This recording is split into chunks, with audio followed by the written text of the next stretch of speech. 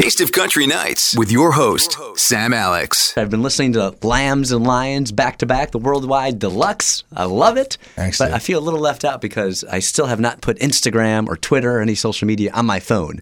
Oh, Because really? I've been when I go on vacation, Chase, I like to vacate and be 100% unplugged. I've contemplated going to a flip phone.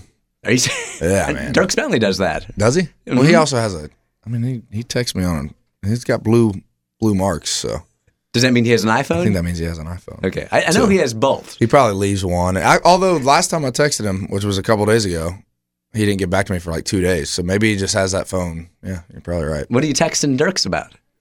Um, Because I have his number too, but I don't text him. yeah. Let me see. I guess I'm not a musician. I don't I have don't know like what the hell I was talking to him about. I don't have questions about production or Oh, it was about The Driver. The song The Driver that he did with Charles Kelly. yes. Does it Eric sound like- Pasley was on there. Yeah, Eric Pasley too. And I was just like, dude, this is a jam. He finally said, agree, Charles Kelly's a great singer. You doing good? Great, man. Life's good.